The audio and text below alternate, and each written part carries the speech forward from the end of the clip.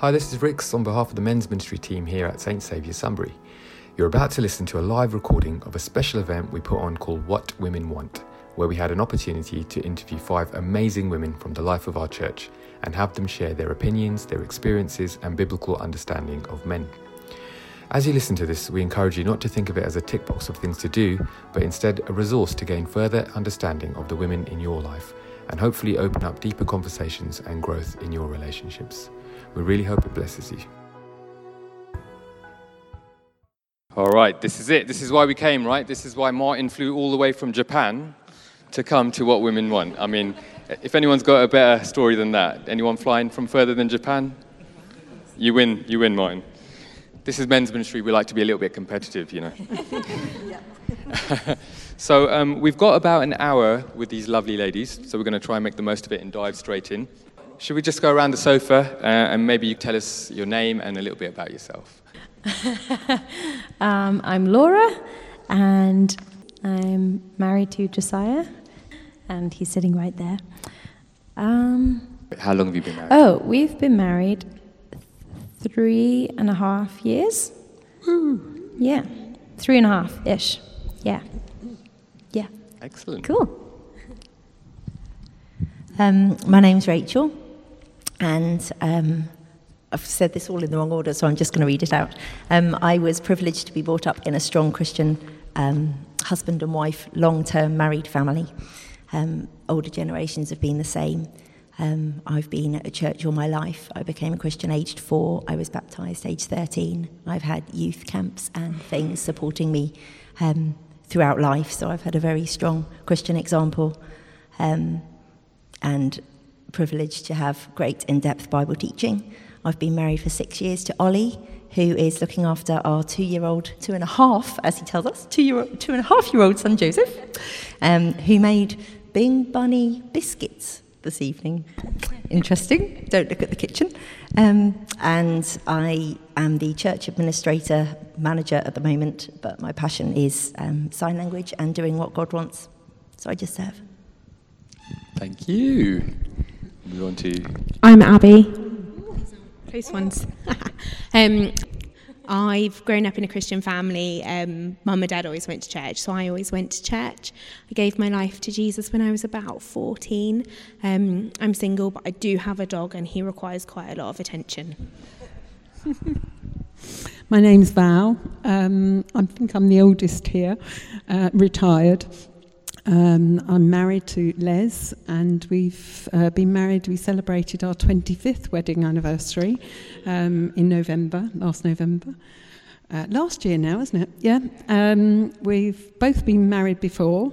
I was married 14 years to my previous husband, and we were divorced. And I have 2 wonderful daughters and a wonderful son-in-love that I call son-in-love, not son-in-law.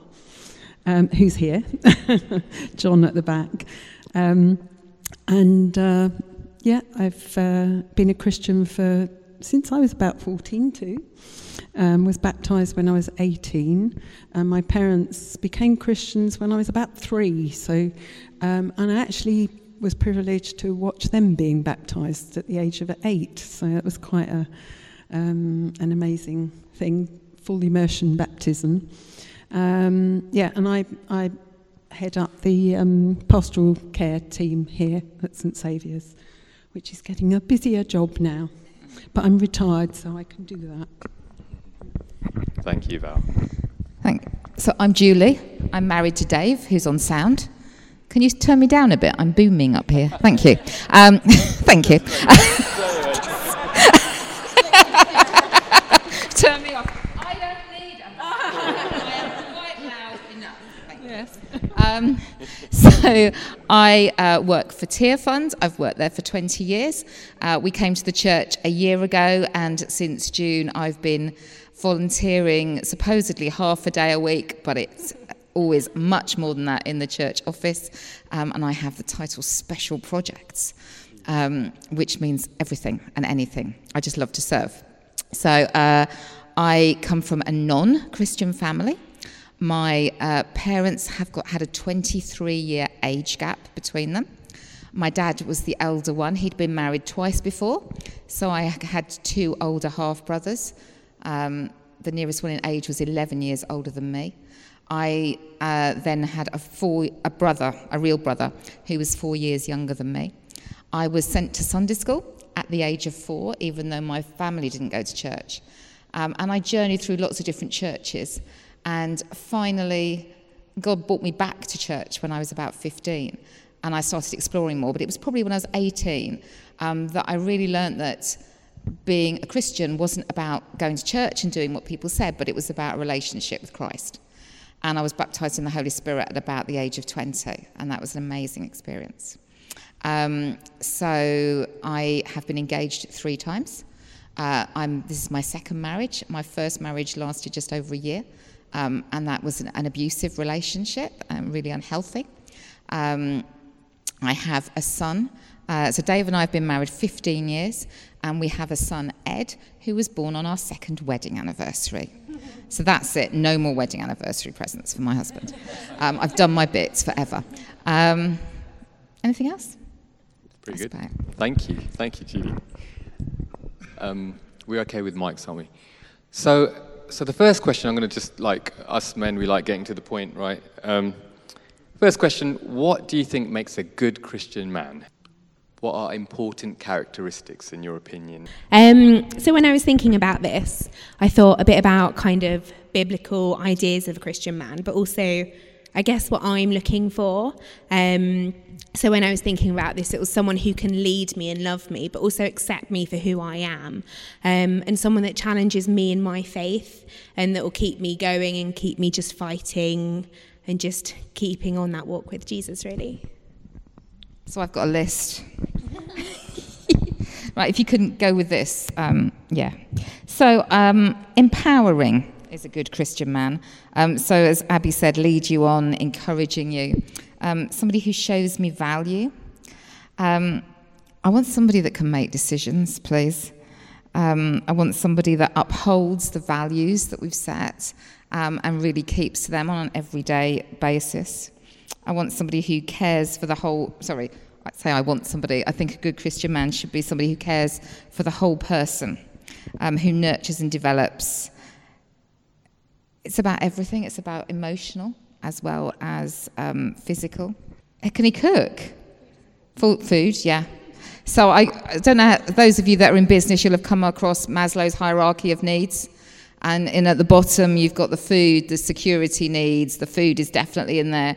And you work your way up. You know, I want the guy that does the self-actualization stuff and beyond. So who really cares. I think that's what a Christian man should be. If that's what we need, that's what it should be. I think he should be teachable, honest, reliable, giving, full of faith, challenging, observant, and just a few more things apart from that. I've got a man that cooks. So Mine's cook tonight, to be fair. Oh, very good. Yeah, when I was still working, because there's 16 years... This is making a lot of noise, isn't it? There are 16 years between myself and my husband, and he obviously retired before I did. And while I was still working full-time, I'd come home from work, and he'd say to me, and I am genuine about this is not a joke, he'd say, sit down, I'll make you a cup of tea, I've got the dinner on the go, and we'll have dinner in however long it took for him to finish off the dinner. That's really good for a man. Affirming. Les is so good at affirming and praising me, and men are not very good at doing that. A lot of men find that quite hard to do, but my husband is really brilliant at doing that, and has given me the freedom to do what I do, because I do quite a lot of things in the church. He does less and likes to be an observer and a supporter, which he does brilliantly. And as a Christian husband, that is so important to me, to have a man who supports me, who loves me, who cherishes me, and works with honesty and integrity. That is so important to me. And when he's wrong, he admits that he's wrong.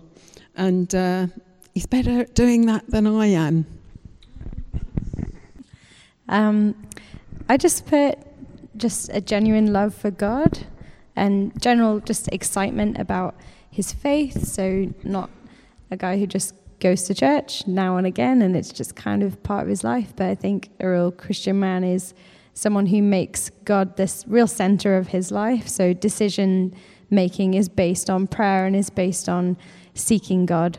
And I think that makes him really reliable as well. So in times of trouble and when stuff starts to get shaky, because life isn't always easy all the time, you know you've got a man whose strength is based in the Lord rather than his own strength. And I think one thing, like, totally correct me if I'm wrong, but I think that the world often projects this image on men that they have to be really strong and really tough and really this and really that. And actually, a real Christian man, I think, is a man that relies on God for his strength. So to be able to see that, relying on God for strength. I echo what Laura said. To use a church lingo, a whole life disciple. We are given the gift of faith by God. We are given the privilege of knowing him, and he has rescued us from death to life. So we live life with God being the most important thing.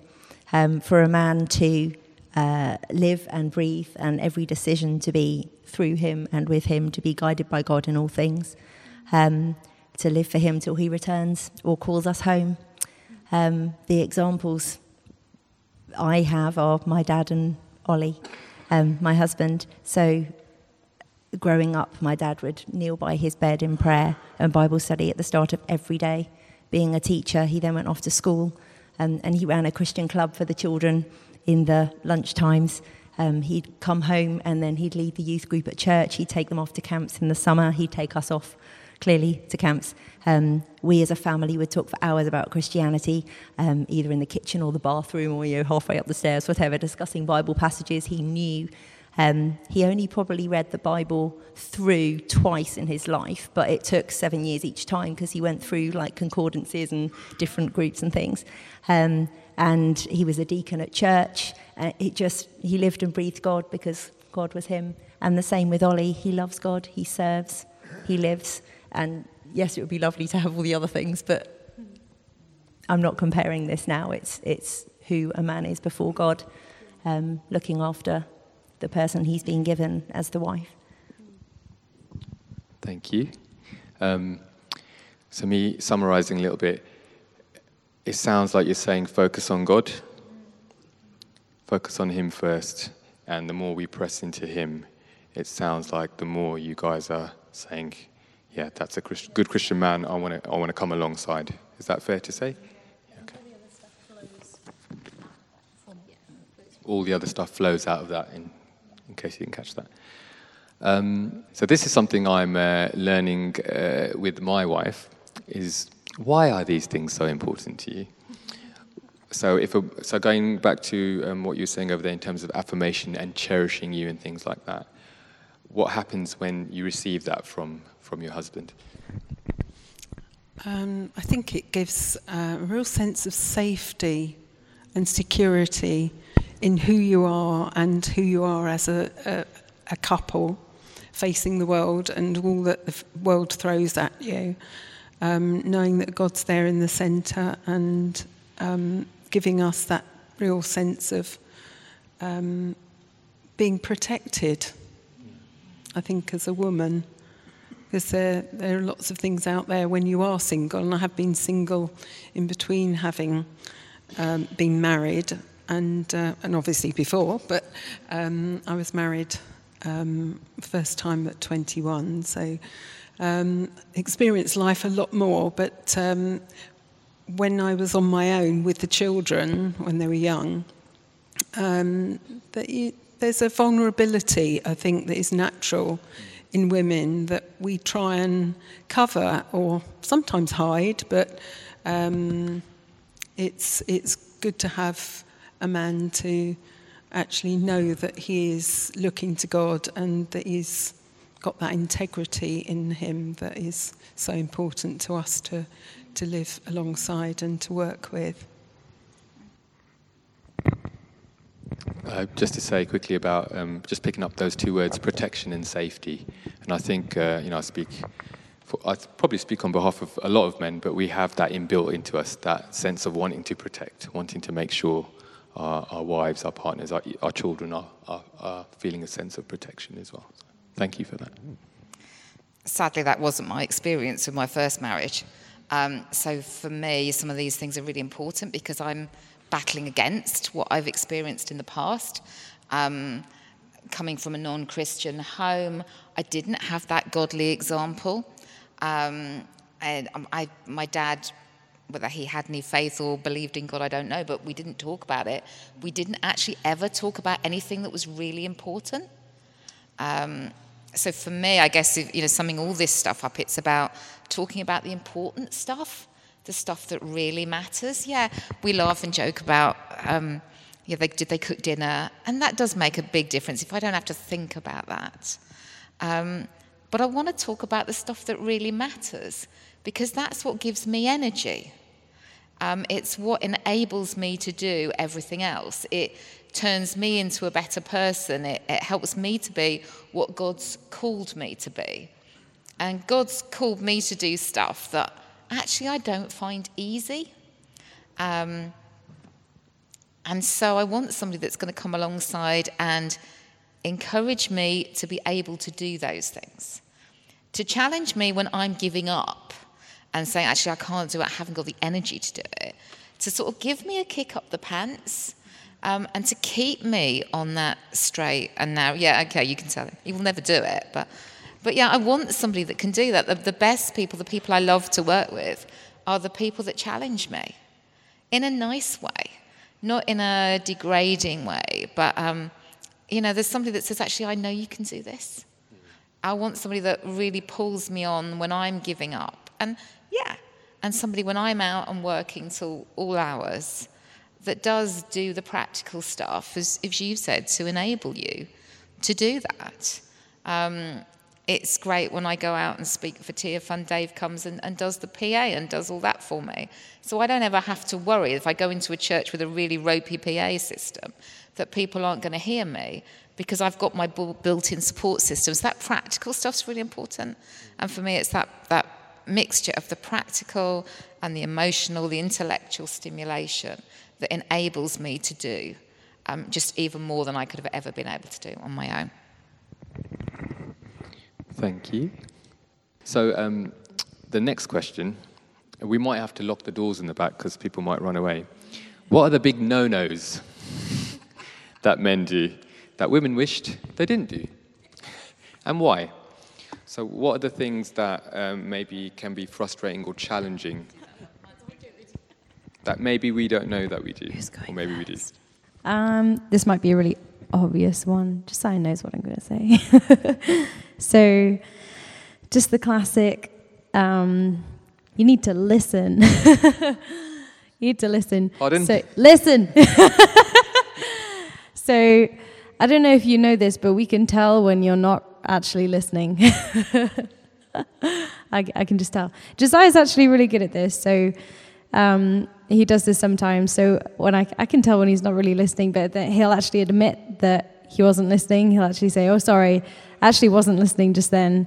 Can you say that again, or can you wait until I'm done this, and then I'll give you my full attention?" And actually, by him just saying that, that makes me feel better because that affirms me. That just validates that what I'm going to say is important. He does care.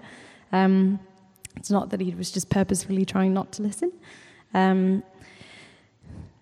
Sometimes you guys like to fix. So we bring, our hurt. We come back from work maybe, and it's not been a great day, and we're kind of upset, and you just want to fix it. And quite a lot of the time, we just need to cry. We need to have a bit of a talk about it, but we don't need you to fix it. And I was thinking about this actually today, and I was thinking, actually, unless I ask, unless I'm like, I need your opinion on this, unless we actually ask, it's very likely that we just need to vent and cry, and that's it. We don't actually need anything else. If we need help, I would ask for it. But other than that, actually, crying is really healing for us. Like, I cry and I feel better. Everyone's nodding. And I don't know, maybe some of you guys start to freak out if you see a lady crying, I don't know. But it's actually a good thing. It actually is releasing, and it actually helps a lot. So don't worry, crying's good sometimes. But you can often make it worse if you just try and fix it. You can kind of stir it up a bit more, when actually, if just wait 5 or 10 minutes, then we might have just moved on by then. Practical solution.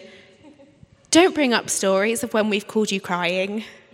Dave likes to do it all the time.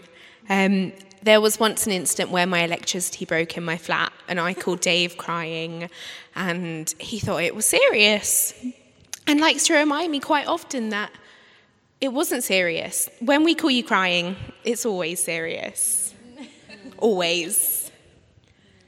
So when you call us and you're crying, it's serious.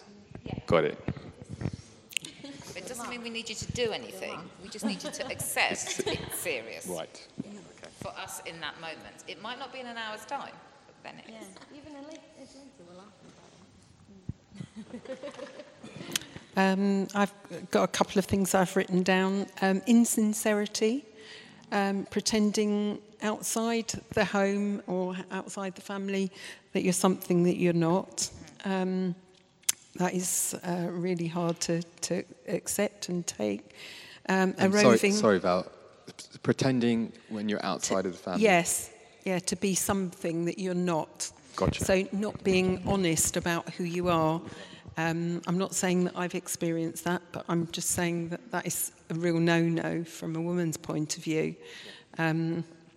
Because we can see actually through that. Most women can.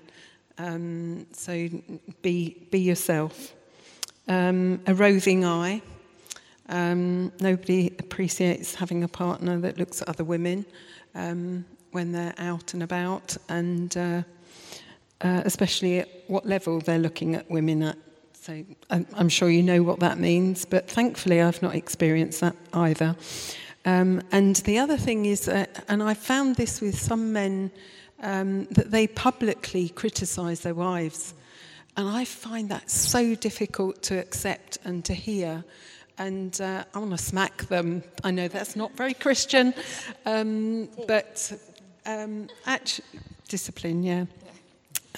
But it's not right to put your wife down in front of other people. And I've experienced that for other people, and I found that very uncomfortable. I feel like I should say, and that goes both ways, right? Yeah, on behalf of the men. Yeah. Absolutely, yeah.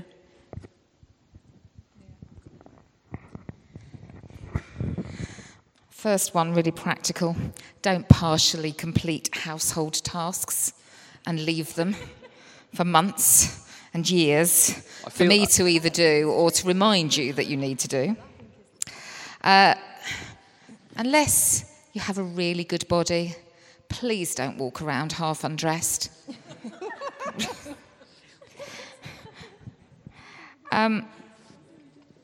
Please don't expect me to thank you for something because you've done it when I've done it 20 times and you've never said thank you.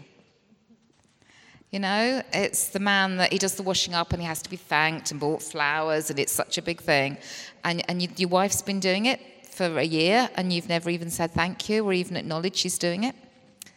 That is really wish that we wouldn't do. I think we talked about failing to show appreciation.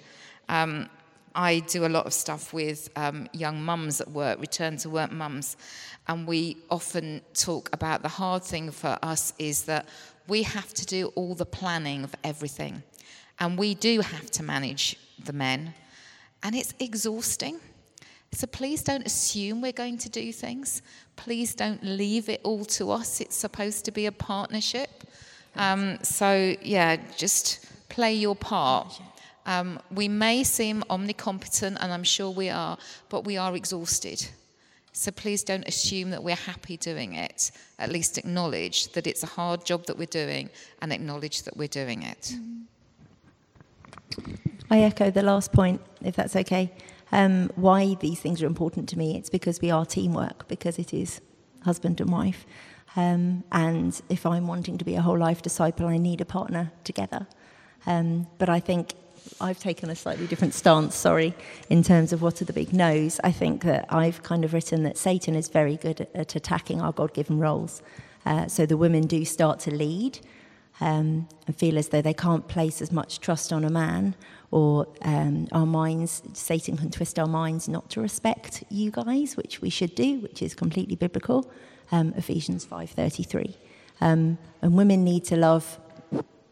Women need love, and men need respect. So the big no's would be clearly that we don't respect and you don't love, maybe in the way that we need, talking about love languages and whatever. That's quite useful, but it's not majorly biblical. But if God is all love, then that's kind of important. And maybe right in the beginning, like when Adam and Eve were in the garden, Adam didn't step up to be the leader, and the wife got on with it and did it wrongly, clearly. So the roles have twisted, and we are squashing what is our rightful roles. So maybe not to, for a man not to partner in daily life as you imagine. So in Genesis, the man was there to work the garden, but if we actually do a lot of the gardening as well, if you understand me, then it's kind of down to us again, or because we're like the home carer and men might be out all day and then just come home and rest, but we care for the home. We are the ones that care for you. We are the ones that want to provide for you in terms of food and drink and whatever. That's really important. If it's not either acknowledged or taken up or assumed or whatever. And then I think, yes, in terms of listening, I would say a whole worldwide situation now is too much phone. We are all so addicted to our phones. Put it down, communicate face-to-face, be immediate and present moment focused. And I know we are all not present moment focused. We're thinking about, oh no, what happened yesterday? So often in the past, worry, or in the future, what could happen, what might happen. But actually now, get focused on that. It can be good, but everything can be walked by Satan and walked by our sin. So we need to all be aware. We need to be strong to recognise that and stop it. Thank you, Rachel. It actually goes into the next question really well. And that is the Bible places leadership on the husband, the father. What is your understanding of marriage according to Ephesians 5:21 to 33, which is just exactly what you quoted just now. And I'll read it out. So Ephesians 5:21 to 33. Submit to one another out of reverence for Christ. Wives, submit to your own husbands as you do to the Lord. For the husband is the head of the wife, as Christ is the head of the church, his body, of which he is the Saviour. Now as the church submits to Christ, so also wives should submit to their husbands in everything. And it goes on to give instruction to the husbands. But this is men's ministry, and you're telling us what women want. So we're going to leave that bit there. What is your understanding about that scripture? What does that? Is it challenging? Is it something that you have wrestled with and come to a conclusion? Is it something that you're working through? So I guess my view is obviously from what I've seen from other people, but also what I've read. It's hard. Like, as women, we're supposed to love, we're supposed to support, we're supposed to encourage, and we're supposed to submit. But actually, for you guys, your job is so much harder. You have to try and love your wife like Jesus loved the church. I mean, you've got a massive task. So yes, we can try our best to do all of those things, and you're going to do your best to try to love us like Jesus loved the church. But ultimately, we're all broken, we're all going to fail at times, or most of the time, depending on how you look at it. So I think it's just so important that as we battle and as we just keep going and keep going, we just forgive each other, and we're so graceful in that. Interestingly, for the wife, there's 3 verses. For the man, husband, there's 9. So what Abby was just saying is quite significant in that it's a huge responsibility as a man to love your wife as Christ loved the church. And for us to do our part and not to try and take over and do the job that men are called for before God, and that is to be our leaders. And we want men to step up and to be our leaders and to be the husband that we can respect and look to and love and know that they're listening to God and hearing God first and to be the example for our children so that they see the right leader of the family, the right leader. Clearly in saying this, you know that we are all fallen human beings, so we all get it wrong. And we could go home tonight and have a major Barney, because that's probably quite likely. But it's lovely to know. Yeah, I think that God has made us different. He's created us with specific gifts and spiritual gifts specifically for man and for women. And even me and Josiah were talking yesterday about how there's this whole movement of women right now who are kind of, women can do everything men can do, kind of a bit anti-man in that kind of, in some sense. And I don't agree with all that. I think we should actually be celebrating our differences and how we can combine and work together. I think, just echoing what's been said, really, I think women can tend to take over when they feel like man isn't doing it the way they want it to be done. I think men are called to be leaders. I think God has given men the gift of leadership, and it's probably, I've seen that in my own family, in my own home growing up, so maybe I don't have such difficulty seeing Josiah as the head of our home, as the head of our marriage. That's quite, I'm quite okay with that. I feel like we're called to fill those gaps for each other. God's given us the gifts to do that. Just like Rachel was saying, how women need to feel safe, they need to feel protected, and men need to feel respected and honoured. And so, in a way, we do have to fight against what the world is telling us to do, and against kind of movements like that. Like, come on, women can do everything that men can do. I'm like, well, actually, women are really good at nurturing and comforting and doing all of these different things. And men are actually much better at doing these kinds of things. And it's okay that men are better at this and women are better at it. Like, it's okay. That's fine, because we've been created differently, and that's a good thing. Yeah, teamwork. I like that. Yeah. I really like what you said there. I've heard it before when it's been said we should celebrate men being men and women being women. And it's a sense of celebration, not we all have to be the same and there has to be exactly the equal amount of X, Y, Z. Thank you. I mean, I don't think we look at the passage enough. I'm really guilty of not doing that and not having that discussion. I'm sure we did the marriage course, and I'm sure at some point in that we would have looked at that verse, but really whether I took it to heart and how much do I revisit it. And my husband, as my leader, should be making me do this. But I think there is something about, that the man is responsible for helping the wife become perfect, and is to put that leadership role on, and we do. And my husband will tell you, rightly so, that he doesn't always try to, because I have more opinions than him. And we were talking today at work, and I was with a group of 20 odd people, of which 17 were women, and we were doing leadership training, and the majority of those women are married. And just talking about what's that like. We're called to be leaders at work, and we're sort of leading our family, but how does that translate when we get home? We're so used to being that leader. How are we then submissive? And I just think we avoid it, and we don't have the conversations that maybe we should be having. And we just got to be much more brave and grapple with it. And certainly, as you've said, what model are we giving to our children? Thank you. an example from my marriage. We've been together 17 years, married for, got to get it right, 12, 11, coming on to 12. And you know, it's been said before, it's a challenge, it's a challenging relationship. And so there are times when you read that passage, and I'm reading what God is saying to women, and I'm reading what God is saying to men, and I was sitting with one of my mentors, and I said something along the lines of, yeah, but I am trying to do this, but I am trying to, and he said, that bit, Rix, is not for you. That bit is for you. So you focus on your bit, and let her focus on her bit. And that's God's plan for marriage. So if we focus on what it is that he's asked us to do, and that we'll end up blessing. And both submit to Christ. Yes, very good point.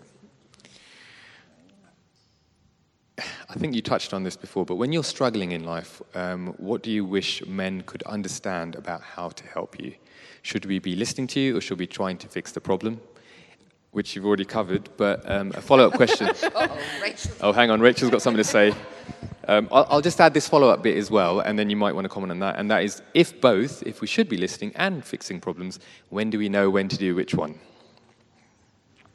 How can you guide us? I want to say sorry.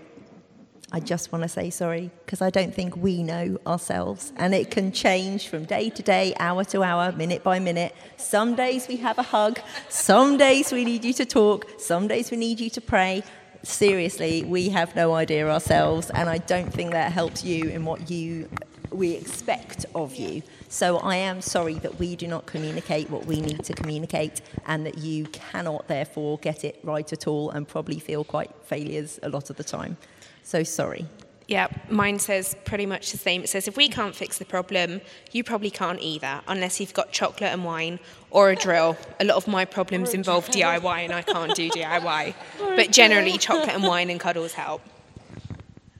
Yeah, I've got actually James 1 I've written down, verse 19, where it says, quick to listen, slow to speak, and slow to get angry. And I think just responding to us when we're in a bit of a heap, just listen to us. Don't try and fix it straight off, because we're often not actually ready to receive the fix-it solutions. We just want somebody to hug us, somebody to be there, and then, yeah, chocolate, definitely chocolate, wine, whatever, is your wife's or your partner's preferences, but just to be there. And you can offer your fix-it, because sometimes we do need that. Sometimes it's a practical thing, but to recognise that isn't always what we need. Mm-hmm. Kind of following from what Rachel was saying, I think we often can kind of romanticize things, and we're upset and we just expect you to know what to do, what to say. And I've been realizing last year or so, actually, my job is to communicate what I need. Josiah's not just going to automatically know what I need. And it's kind of coming down from that as women, coming down from that romantic kind of place of idea of you just knowing what to do. And just learning to communicate better. So sorry as well for not communicating better. That's pretty much it. So can you learn to listen well? Learn to do active listening. And for those, ask us what we need. Do you know, we might not know, but actually the question that says, what do you need me to do, might get us to the solution. And it's a quicker way. You don't have to guess. If I am blubbing and I can't speak, obviously just listen until I'm ready to tell you. But then say, what do you need? Do you need me to do anything? What do you need me to do? And if we can, we'll tell you. We're not trying to hide it from you. Sometimes we just need the permission to tell you. And maybe if it's something we're really struggling with ourselves, we need you just to ask in a way that allows us, because it might be something that's quite difficult. And we need almost that door just opened a little bit to say, you can talk to me about it. Thank you. That's really good. We probably also try and expect that you are God, therefore you will answer and you will solve and you will help and everything. And I don't actually think like we all need to go to God. We need to ask God to help. And I think in some ways, because there are differences between men and women, actually maybe we need a group of women friends to offload rather than just expecting the men to do it, because the men aren't wired like women, fortunately, because God saw differences. So maybe we are expecting too much of a man as well, and then therefore we are disappointed if it's not happening the way we need it. Yes, we can all try to improve before God. But I don't think we've talked about that in terms of the two options you gave us: fix it or listen. Can we pray about it? I want to say third option, but that's perhaps not the right way. That should be in there as an option. It's not doing the fix, but saying, okay, we can come together before God and do it. A couple of you mentioned communication in that, so I'll just jump to that bit. In what ways could we, as men, generally relate better to their partners? But just following on what we've been talking about, it sounds like we could press into that communication a little bit and just say, are you okay? What can I do for you? Can we pray together? You need 10 minutes alone or whatever. So it's maybe if we don't know what to do, are you saying a good communication strategy is just to come and to specifically say, hey, what do you need from me? And asking questions just is really, really great. That it just shows us that you genuinely care about, you may not know what to say, or even just asking, is it time, do you want to talk right now or do you want to talk later? Or even just that shows that you genuinely care, I think. Yeah. Ask questions. So not to see you crying and go, I could do a quick pint, I'll be back in an hour, should be all right by then. No?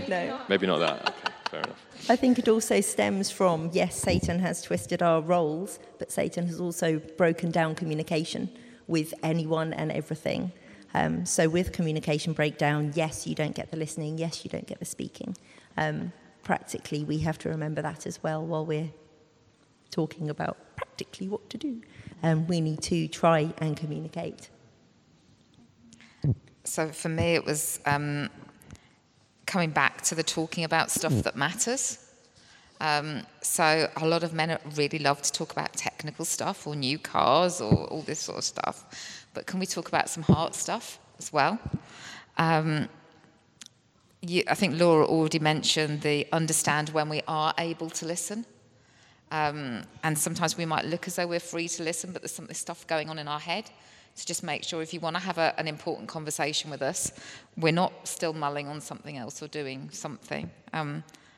I never thought I'd be one of those people that didn't listen to people. And I used to get really annoyed when people at work, I got this really important problem and they wouldn't listen and they wouldn't understand. And one of my managers said, well, it's just their head's too full. And my head now gets too full. So you've got to wait until you can have that space in my head and tell me you need that space in my head. Flag up to me that you want to talk to me about something important, and we'll clear the space to do that. Go out for a walk or do something else. Find a way and a place of communicating that works. And finish conversations. Sometimes, depending on, I don't know, if you do different personality profiles, if you're a Myers-Briggs P and you're not necessarily a person that needs a decision, that can be really frustrating. So if you want to talk about something, try and get to the end of it and not give up halfway through. Or at least flag when you're coming back to it.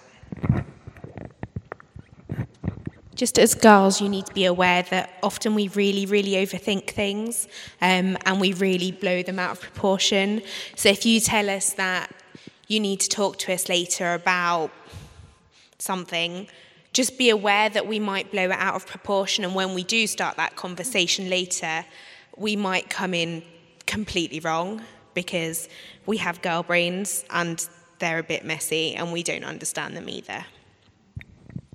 I found what helps with that sometimes, men and women possibly, is writing it down first. So if you're coming into a conversation where you guys need to talk about something, and you can tell, oh, it's going to be a difficult conversation, maybe I find writing things down just bullet points your thoughts a bit more rather than just coming into kind of. Ugh. Is that both the men and the women, or are you saying? Yeah. I remember the other day I was just, kind of all up in my head and thinking and just like writing things out. And then we ended up having a great conversation about whatever it was, just because I'd written things down. And I know that Josiah does that too. He writes things down and then we'll come into a conversation with points and it really helps order things and helps communication. Yeah. If I'm out a lot, I'm really busy and I need to talk to Dave because he's a real reflector, I do sometimes just text him or email him to warn him that I'm going to need to have a quick conversation about something because I need an answer quickly. But similarly, if he needs me to think about something and it's a big thing, if he drops me an email and tells me that he wants to talk about buying a new car, then it just helps me plan when we can have that conversation. And then I'm in a better space to have that conversation. We're all so different, aren't we? When we did the recent exercise for the staff team and the wider staff team, conflict was a difficulty for me because I avoid conflict like the plague. So if there's something that we don't agree on, my husband and I'm the one that sort of retreats and goes into a corner, and it's usually Les that says, "Oi, we need to speak about this. We need to have a discussion and talk about this." He is the reflector, which is, you said that Dave is, but often that isn't the case, I gather, with men, because we are different. But actually, I've got a husband who does sit and he thinks, and he will then challenge me, and I'm the one that has to sit down on the naughty step almost, and not quite, but I need to be, sort of sometimes sit down and let's talk about this properly and give time to it, and it's important for us as a couple. So we all work differently. Even, we can't stereotype you guys either, or us girls. We are different, but we are, we have our different traits as well. Thank you. I'm wondering which one to go to here. We'll go for a little bit of a fun one. Julie knows. Number 8. If you have been married a while, or even if you haven't, what can your husband do to be more exciting to be around? I've got a dog. He's great fun. I think being spontaneous. I love it because I'm not one that actually plans a lot in advance, and I quite like it when my husband says to me, "Let's go off and go for a long walk, or let's go for a trip down to the sea," or and be spontaneous, and that is exciting. So I had really practical things.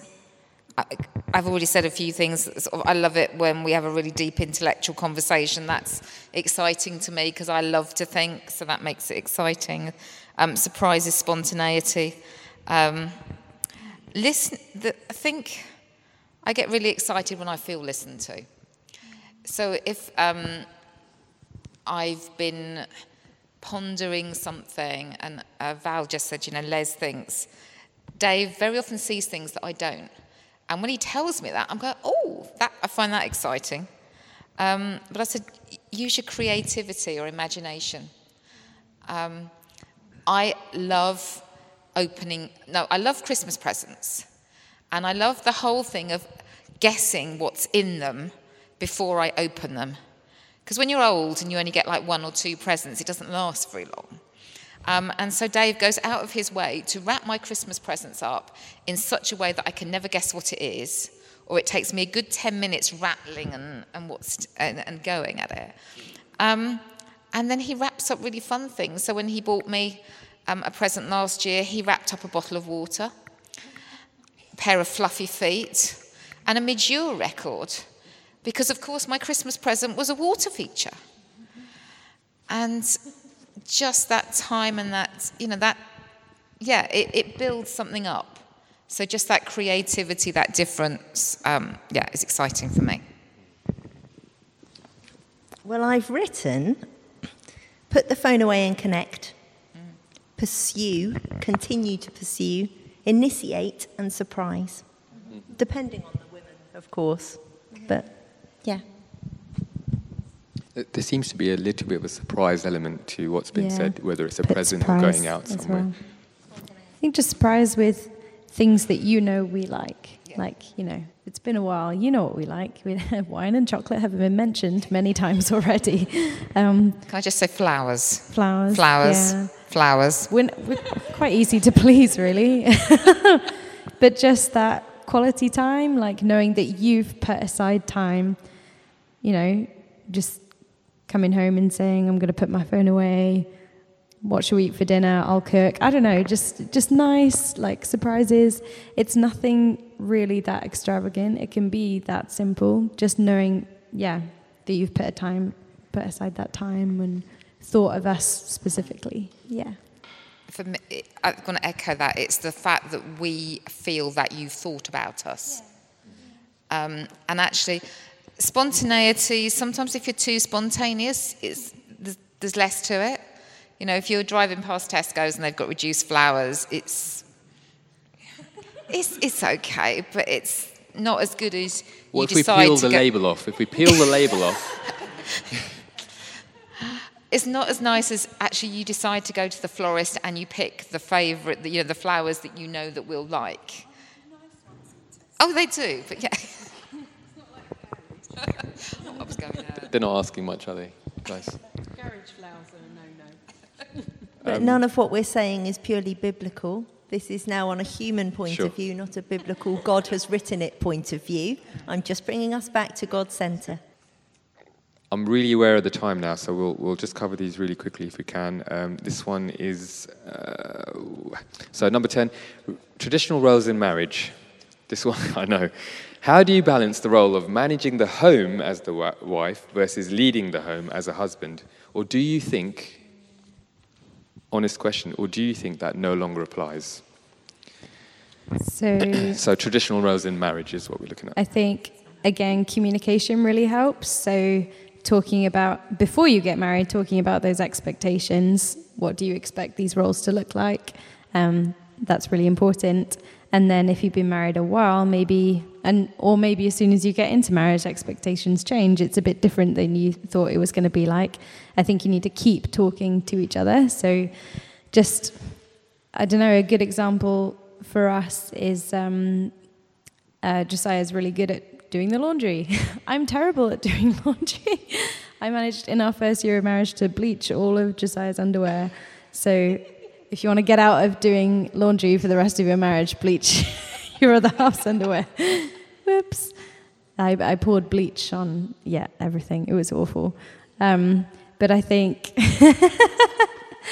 you just have to talk. I think every couple is different. Again, you said over there, like, we can't really stereotype that every couple is different, and you just got to talk about what Josiah knows that I prefer not to take the rubbish out because it smells and I don't really like doing that. But I am fully capable of doing that. I often do that, but Josiah, to be loving, often takes it out instead because he knows I don't really like doing that. No, I don't think we have to stick to traditional roles, but then again, I think going back to what I said before, God has given us spiritual gifts. He's given us spiritual roles in our marriage. But continued communication, I think, is key.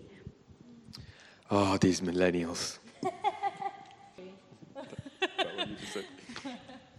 So I think I just want to echo what I said before, that I don't think we teach enough on it.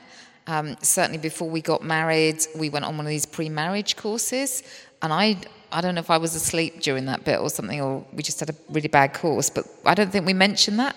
I'm looking at my husband to either nod or shake his head at the back. He's not doing either. He's asleep. But excuse me, he is actively listening over there. He's actively listening. He's on the sound desk and he's actively listening. Yeah. So. He's reflecting. He'll nod or shake his head in an hour or so. He's shaking his head. We got there. I don't think we didn't discuss it. That when I read this again, and hadn't really thought about it in this language till I was looking at it for this. And then we had a bit of discussion at work about it today either, and most people said the same. That And I think in a workplace, we've got the manager role and the leader role. It sort of joins up. And so the home is sort of becoming an extension of that as well. But then a man, Christ was a servant leader. So that doesn't get the men out of doing the washing up and everything else as well. So it's that balancing it of what does it look like.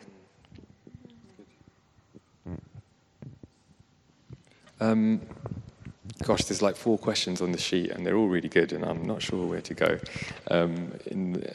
in terms of time. I think some of it's been covered. So I think my heart for the men here in St. Saviour's, and I feel what God is saying to us as men is, we're trying to be iron that sharpens iron. We're trying to come along to Heart and Soul nights and just gain understanding and press into things a bit deeper. So I think if I didn't ask you this, I would regret it afterwards. What do you, as women, as members of the congregation, women, represent? And you're representing all the women here, okay, right? Every single woman, right? You represent pressure. What do you see when you see the men of St. Saviour's as a body of men? What do you see when you look forwards? What do you envision?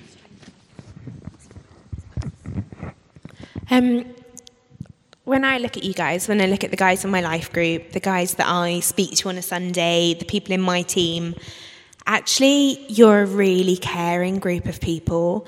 You care about us as an individual. You take time. You want to know how our week has been. I think it'd be amazing if, you guys do it well, but what about the younger generation? What about those that are used to always going through a screen? Everything is done via text, or there's just so little face-to-face. And if it is face-to-face, it's via a selfie on Snapchat. And I just think it'd be amazing if you guys took it on as adults, as mature Christians, to teach young Christians, those young boys growing up, those teenagers, how to do relationship and how to do it not via a screen, but how to do it face-to-face, because that's how it matters. And actually, that's how it's going to last. And that's what us as women need. We need real relationship, not something superficial through a screen. Just because you are the kids pastor here, if you have ideas in how we can do that as a body of men, maybe volunteer. That's not a question. That's not on my sheet. It's not on your sheet, but and it's not something you have to answer right now. But maybe there might be something that comes up where you say, "Hey, this would be an amazing thing to come and maybe speak to us and see if it's on our hearts to try and impart some wisdom where we can." If you're interested, let me know. Thank you.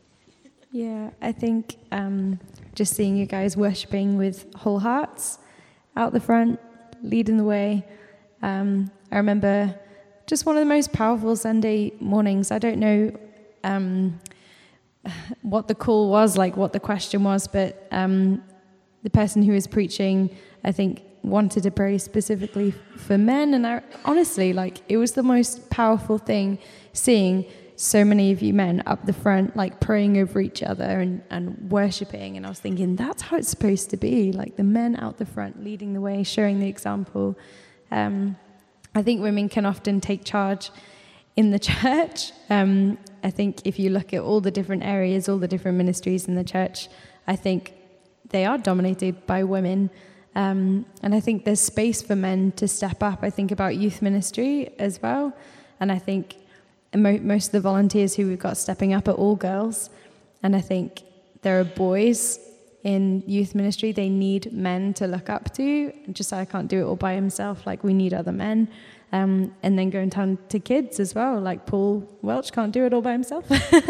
We need men to, there's definitely gaps for you to fill. And not just to fill, there's gaps for you to step into and then lead us in, for sure. And that's really important, especially with our kids and our teenagers that are coming from broken homes, or or just those that don't really know what it's like to have a good relationship with their dad, because that quite often you'll be at a conference and that is a barrier to people relating to their Heavenly Father, because they don't know how to have a good relationship with an earthly father, or their relationship with their earthly father is so damaged that they just don't understand how someone could love them so much, because they have nothing to put that on.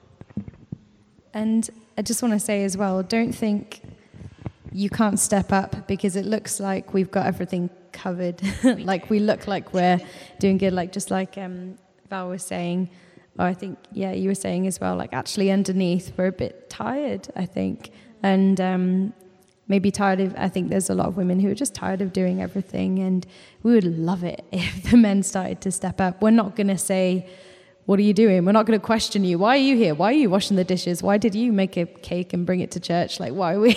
We're not going to say that. Actually, you're going to be met with thankfulness and joy and thank you. Yeah. Just don't be afraid. Yeah, I'd just written, step up to the plate, take responsibility, please, guys, because we don't want to do it all. It's good to see our men stepping up and taking leadership roles and being involved in the ministries that the women are tending to have to take control of and lead, purely because the men aren't actually... okay, we understand you're all busy.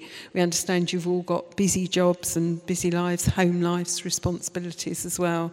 But we shouldn't be a women-run ministries for everything. We have got men coming into the pastoral team, which I'm thrilled about.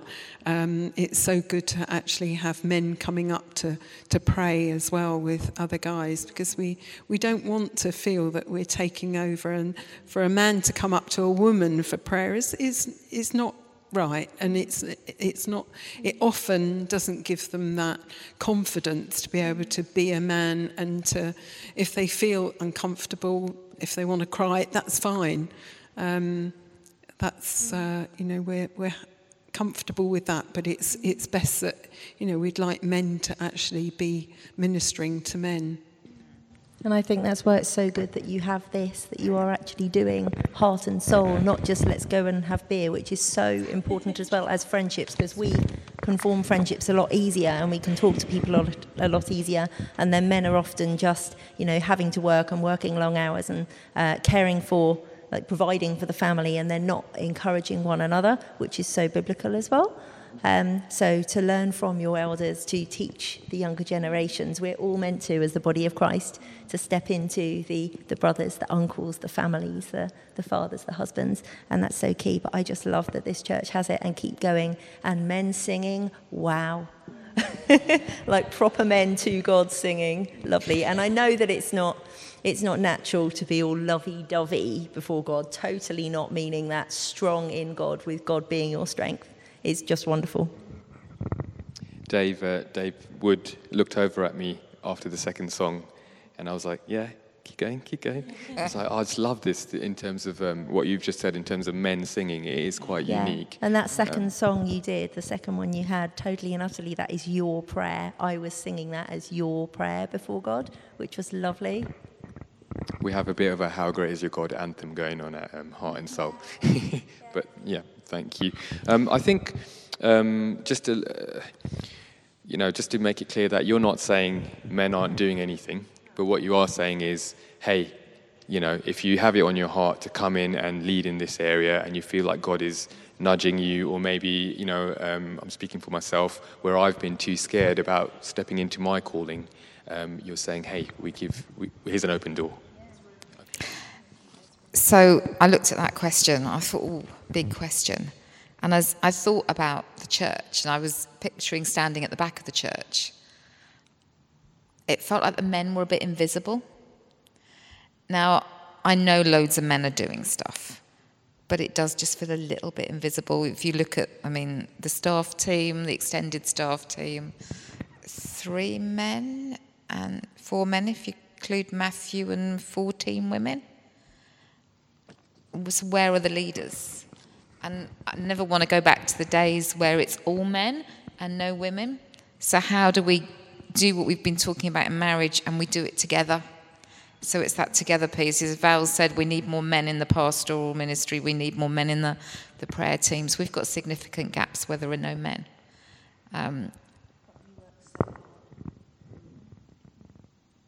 Rachel said we work so hard. And I think, together, men and women together, that's the goal, isn't it? Celebrating each other in our strengths and things like that. I think we want to just say how much we appreciate all that you do, you guys. In this church, we've got an amazing number of men that do step up to the plate. So please don't feel we're criticising. We just want to encourage you to be who you are in God. And we respect you. We're going to have to wrap up, so I'm going to ask you one last really quick question. Maybe there's an example, or maybe one of you or all of you want to say one really quick thing about something that you might have learned in your marriage or your relationship that is a strong positive that you'd recommend. So it's more of a recommendation. And this could be something that you do as a wife, or something that he does as a husband, or it could be something that you learned from your dad, a sibling, a male friend, something that you go, yeah, this means something. This is amazing. We'd recommend you keep doing this if you're going to, because us men, we like to prioritize. We like to pick one thing and go for it. So if there's one thing that you could say, hey, this is amazing, what would it be? Have fun, laugh a lot together, spend the quality time with each other. Me and Josiah, we laugh a lot. We just have fun. We're a bit silly a lot of the time. And pray. We don't always get it right, just like Rachel was saying, like we're all broken, and we have the amazing honor that it is to know God and to have a relationship with him. So use it in your marriages. Like if it gets hard, pray. You have God to turn to, which is incredible. And there's so many marriages which are breaking down and people don't know why, and we're created for a relationship with him and then together. So him in the middle, just keep praying, keep meeting with him together, and talking about what that looks like to meet with God together as a couple. But yeah, prayer, have fun, laugh a lot, pray. Marriages can be hard, they are challenging, they are tough, they are fun, they are exciting, and they're enjoyable. I want to let single people know, male and female, that it's not all wonderful, it's not all plain sailing, it is hard. But we all need to pray for each other to step up and do our God-given roles. Date night, take time out and just be really intentional about spending time with each other. There's so much going on, everyone's a busy person, but if you take that time out, put your phone away and just spend an hour together just hanging out and just having fun and laughing together. Yeah, laughter is so important, I think, in a marriage. Don't nag. There's nothing worse than a nagging wife, as we know in biblical, it says in the Bible. But it's so easy to do that because they haven't done this, or, we've asked 6 times and it still hasn't been done. But I've learnt to not do that, to accept, especially seeing as I've been married twice, to accept who my partner is, who my husband is, as he comes, and not try and change him.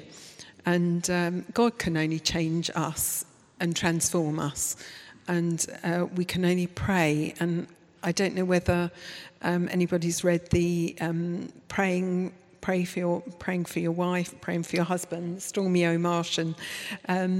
I've used that a couple of times and recommended it to other wives, and they are brilliant books where they have written prayers, all scriptural, and to pray over and for your husband. And likewise, you guys can pray for us as wives. So important to do that. Thank you, that's really good. Keep learning together. So if you ever watch Mr. and Mrs., you will notice that it's always the couples that have been together the shortest amount of time that win, that know the answers, that know what their favourite colours are, that know what they like, and those that have been together for 20 years, that they always come last. So keep remembering that stuff, keep talking about it, keeping it as it changed. If you find talking hard, get somebody to help you. Go to counselling. I really, really, really recommend the marriage course. If you get the chance to do that, it's a structured way when you just get to talk to your partner, and nobody else needs to know what you're talking about. But if structure really, really helps you, just go and do it. So put that time and effort in. the same amount of time and effort as you put in at the beginning to wooing that person, to getting to know them. Just keep going with that. Thank you.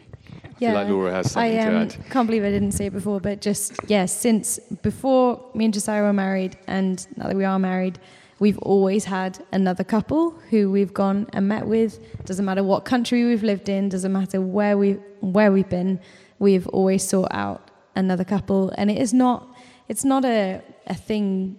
I don't know why people get ashamed of getting counselling and getting help from somebody else. It's just always been a thing for us. It's just a normal, of course we would have another couple in our life that we can turn to. You don't, just because you're married, it doesn't mean you have to do it all by yourselves, the two of you.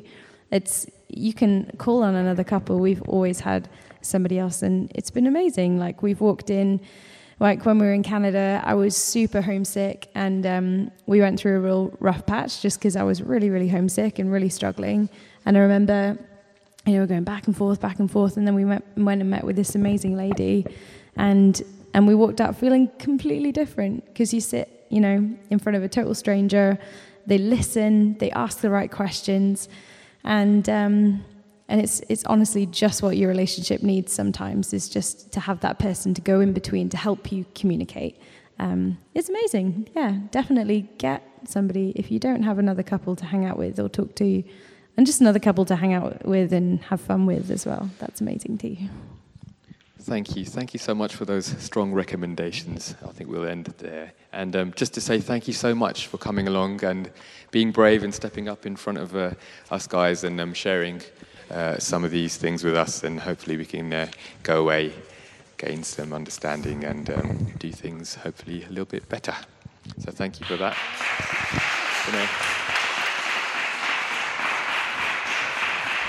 Before you go, Julie's eager. We just thought it'd be a nice opportunity just to pray over you, over the five of you, step up in that spiritual leadership that we were talking about. And so I have a habit at men's ministry of picking someone at random to come and pray. So, but because we talked about spiritual leadership, I thought, what better than our spiritual leader? So if you wouldn't mind, Ron, coming up and just and praying over these five. And we'd also like to present...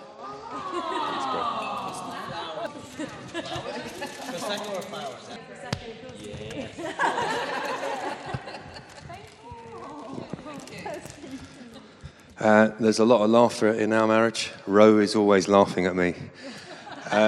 Shall we all right. Shall we stand just to honour these beautiful ladies? Father, we thank you. We thank you for their honesty, for their integrity, for their vulnerability, for their insight that they've given us this evening. Lord, we ask you to bless them. These beautiful women, these sisters of ours, more importantly, these daughters of yours. May what they've been given out this evening be returned to them, pressed down and running over. And Father, just forgive us as men where we have failed, where we have missed the mark.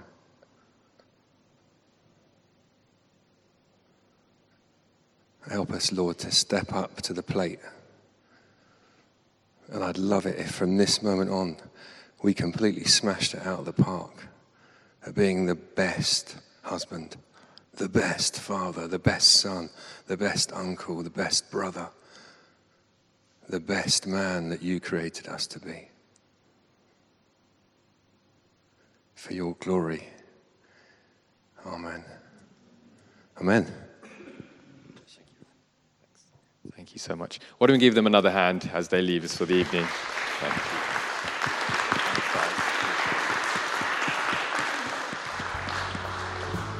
For more information about St Saviour's, please visit our website at www.stsaviourssunbury.org.uk.